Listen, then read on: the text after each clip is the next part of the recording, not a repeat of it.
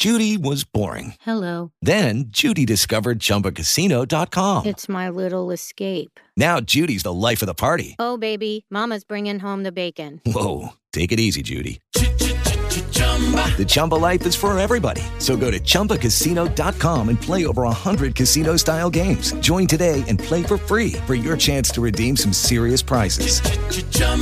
ChumbaCasino.com. No purchase necessary. Void where prohibited by law. 18 plus terms and conditions apply. See website for details. We're now joined by Senator Eric Brakey for his monthly visit.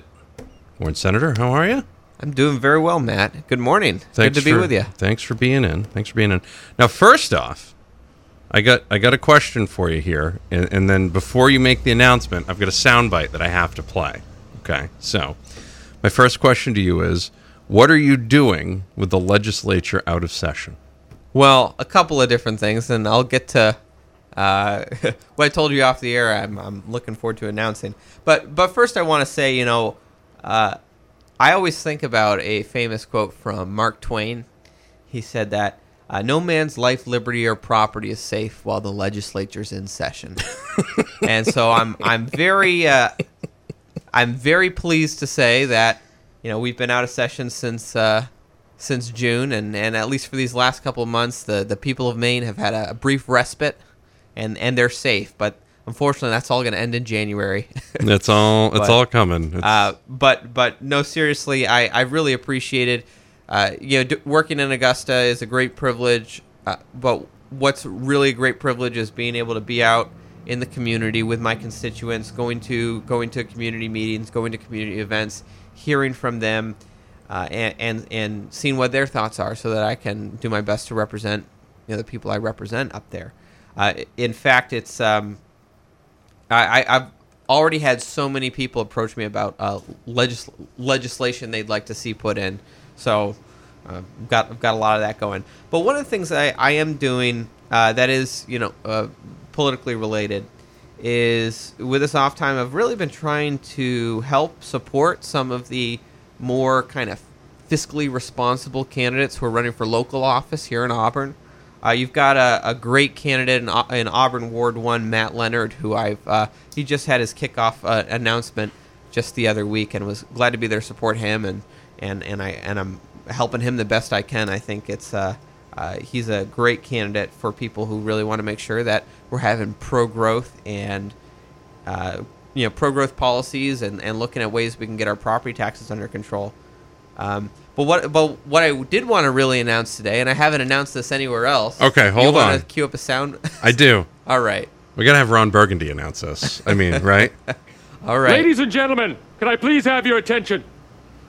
I've just been handed an urgent and horrifying news story. And I need all of you to stop what you're doing and listen. Go ahead. All right. We're good. It's an urgent and horrifying news story, but it's not really horrifying. But, well, maybe for some people it is. Go ahead. Well, it probably won't come as much to a surprise to some people, but it is the first time I'm officially announcing it, is that I'm very excited to be formally endorsing Mayor Labonte's reelection campaign. I've just been incredibly impressed with the work he's been doing in the last couple of years to really get Auburn out of this real economic malaise that we've been in for the last couple of decades. I see the businesses that are coming to Auburn. I see the job opportunities that are created. I see everything that's happening in terms of this really becoming a great place again for families for people to raise their families, to have job opportunity, and really putting Auburn back on the map. And I think that no one really embodies that as much as Mayor Labonte. I see, whether you follow him on Facebook, you just see him in the community, he is always promoting Auburn. And I think he has done he has a lot of great ideas, and I've talked with him in depth about a lot of the work he's done. Even working to break up some of the good old boy networks that have really kind of just leached on the taxpayers of our city. That's never happened. Stop it. And I've just, if nothing else, I really appreciate the work the mayor's done, exposing some of that and breaking some of that up, and really promoting really strong pro-growth strategies that I think are really starting to pay off for Auburn. So I'm gonna do everything I can to help make sure he gets back there for another 2 years. And I certainly hope that everyone listening who's a voter in Auburn will come out in November to support him. Well, there you go. A little breaking news. Senator Brakey endorsing both Matt Leonard in Ward 1 and Jonathan Labonte for mayor. We'll have more with Senator Brakey coming up. We're approaching 7:16. It's 58 degrees outside. You're listening to The Breakfast Club on Z105.5. Bringing you the 80s, 90s, and today. Station. It's 7:22. It's 59 degrees. Senator Eric Brakey is in. If you missed his first segment, well, you're going to want to catch that online later. He endorsed his pick for mayor. He endorsed his pick for Ward 1. We'll be talking more about this stuff as we continue on here. You just received a big award from the Sportsmen's Alliance of Maine, SAM, for those that may not have heard of it or are unaware what the SAM stands for. What was the award, and was it stuffed? Like, did you bring it home? Did you put it on the mantle? This isn't like a Cecil the Lion thing, because that could be bad publicity. I did get something to mount on the wall, but it's just a plaque. Okay, all right, good. All right. Okay. No, it was a great honor. They gave me their Defender of the Second Amendment award, which was a great honor. I got to go to their annual banquet for free, which was nice. You know, man, the perks you get, buddy, with this job. Truthfully, in the legislature, you know, people might be surprised to hear it, but we don't actually make a lot of money in the legislature, which is good. I think that's the way it should be. But geez, when you get a free meal, so that's always it's always a perk. No, but it was they were thanking me for the work I'd done on constitutional carry, which you know I sponsored and passed, you know, with Republican and Democrat support, and the House and the Senate was signed by the governor.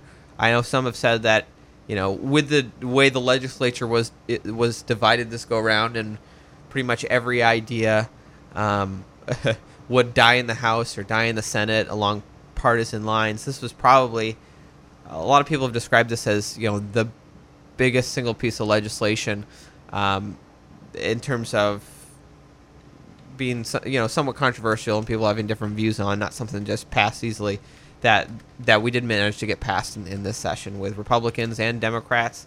And it's really kind of great to see that in Maine, the Second Amendment really it's not a partisan issue like it is in many other states. We've got such a rich tradition through the sportsman culture, but also just a rich tradition of gun ownership in our state, that it really is an issue that Republicans and Democrats and independents can all embrace and respect. See, why can't we build off of that? Why can't we build off of that and just say, you know what, we've got this common sense thing here. Why can't we continue to move forward on other things? Why? Why is it? Did you see any progression last year? Like, did you see any progression that maybe showed that maybe there were some folks that eventually, you know, we could kind of get back? Because when I always go back to this. Yeah. When I think of Maine politics when I was growing up, I always thought of George Mitchell. I always thought of Bill Cohen. Yeah. And I never thought that George Mitchell was a Democrat or Bill Cohen was a Republican. I just thought those are our senators.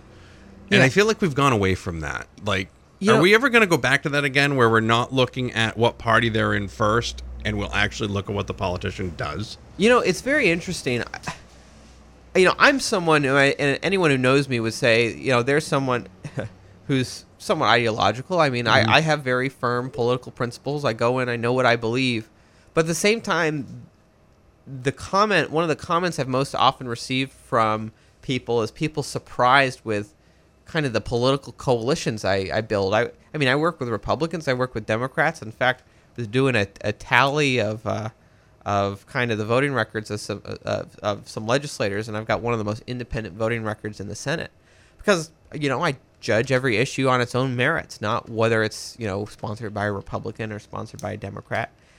And I just think that's the way it should be. I don't understand why people are so surprised when they see someone in Augusta working with people on issues they can find common ground on, regardless of their party. I think that's what we're called to do. It's what we should be doing. No, I agree with that. Senator Brakey joins us now. We'll have more with him coming up.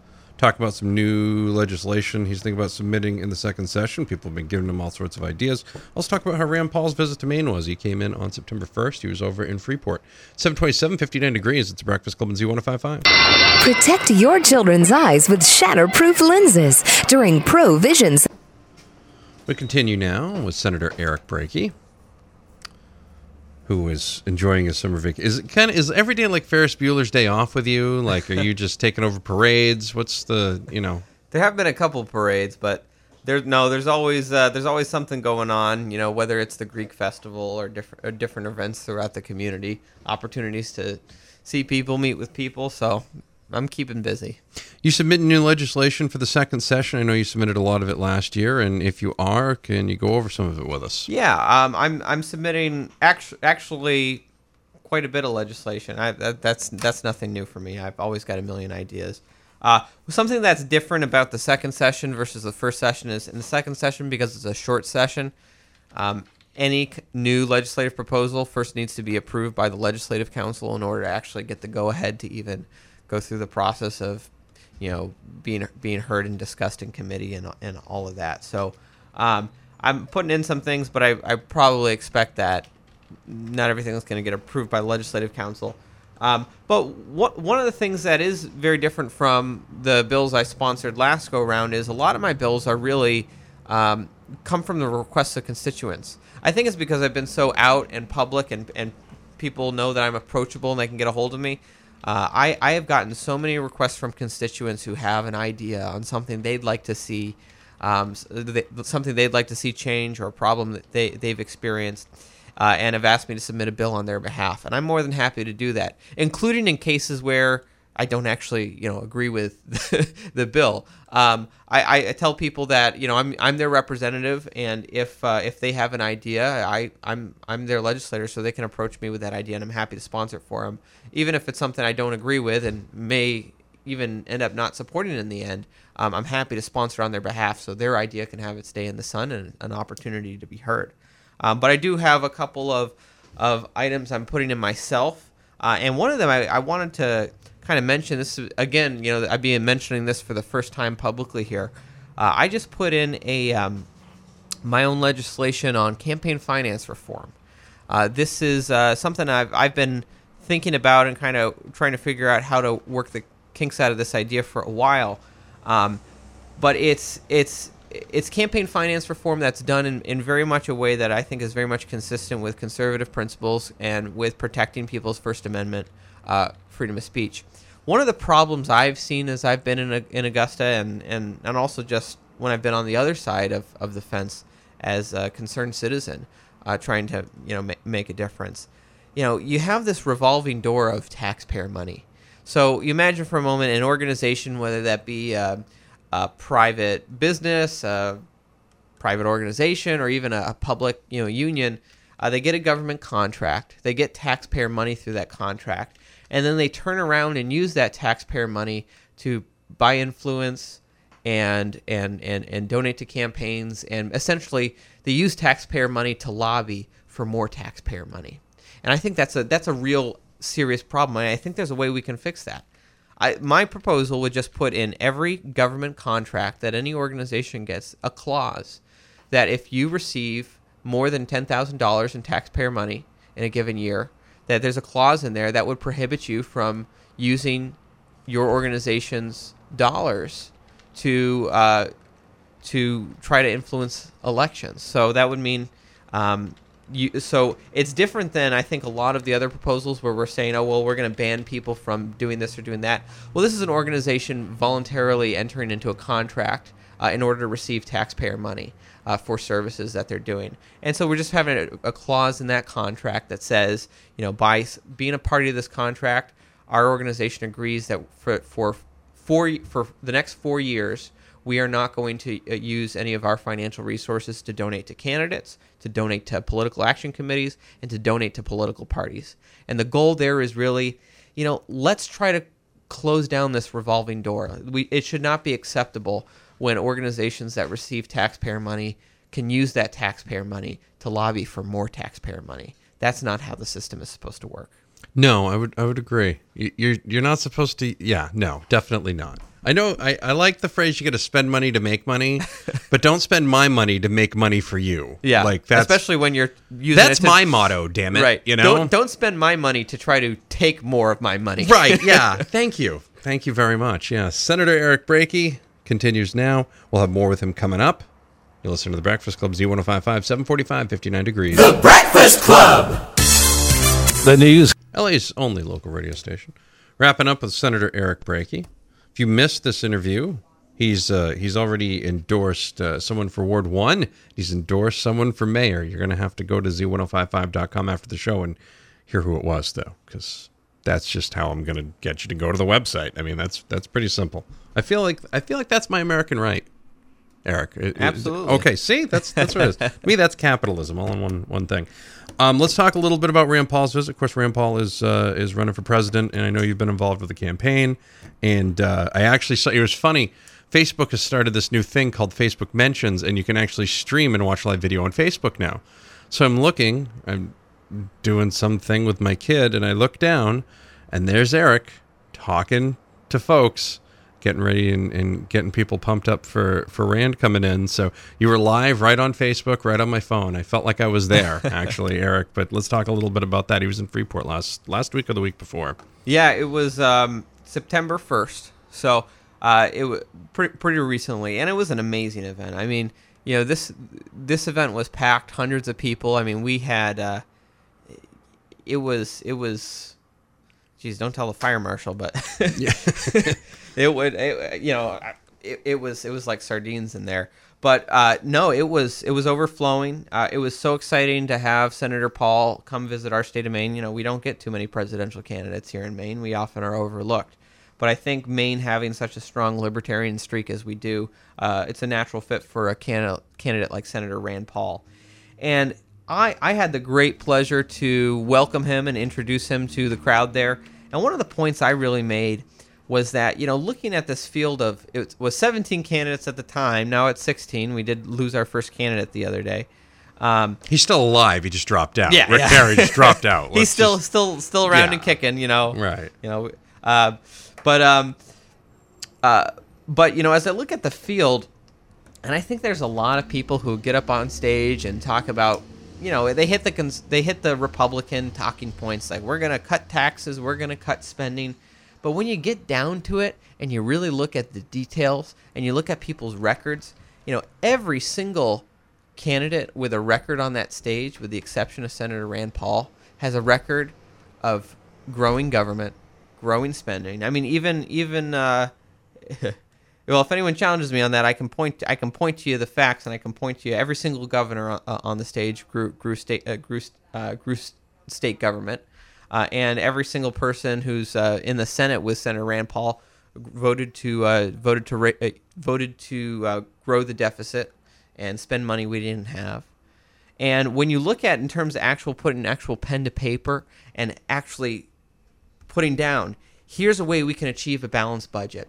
Here's where we can cut spending. Rand Paul's put down a budget plan 3 years in a row that would balance in 5 years. It's more ambitious than anything that has been put forward in Washington, D.C. It cuts 4 federal departments that we simply don't need and that are usurping powers that rightfully belong to the states in the first place. And he's also put down a $2 trillion tax cut, which would put money right back into the hands of hardworking American people. It's been called the largest tax cut in American history. I don't know how you get more fiscally conservative than that. But when I look at the field of candidates, he's the only person with a plan.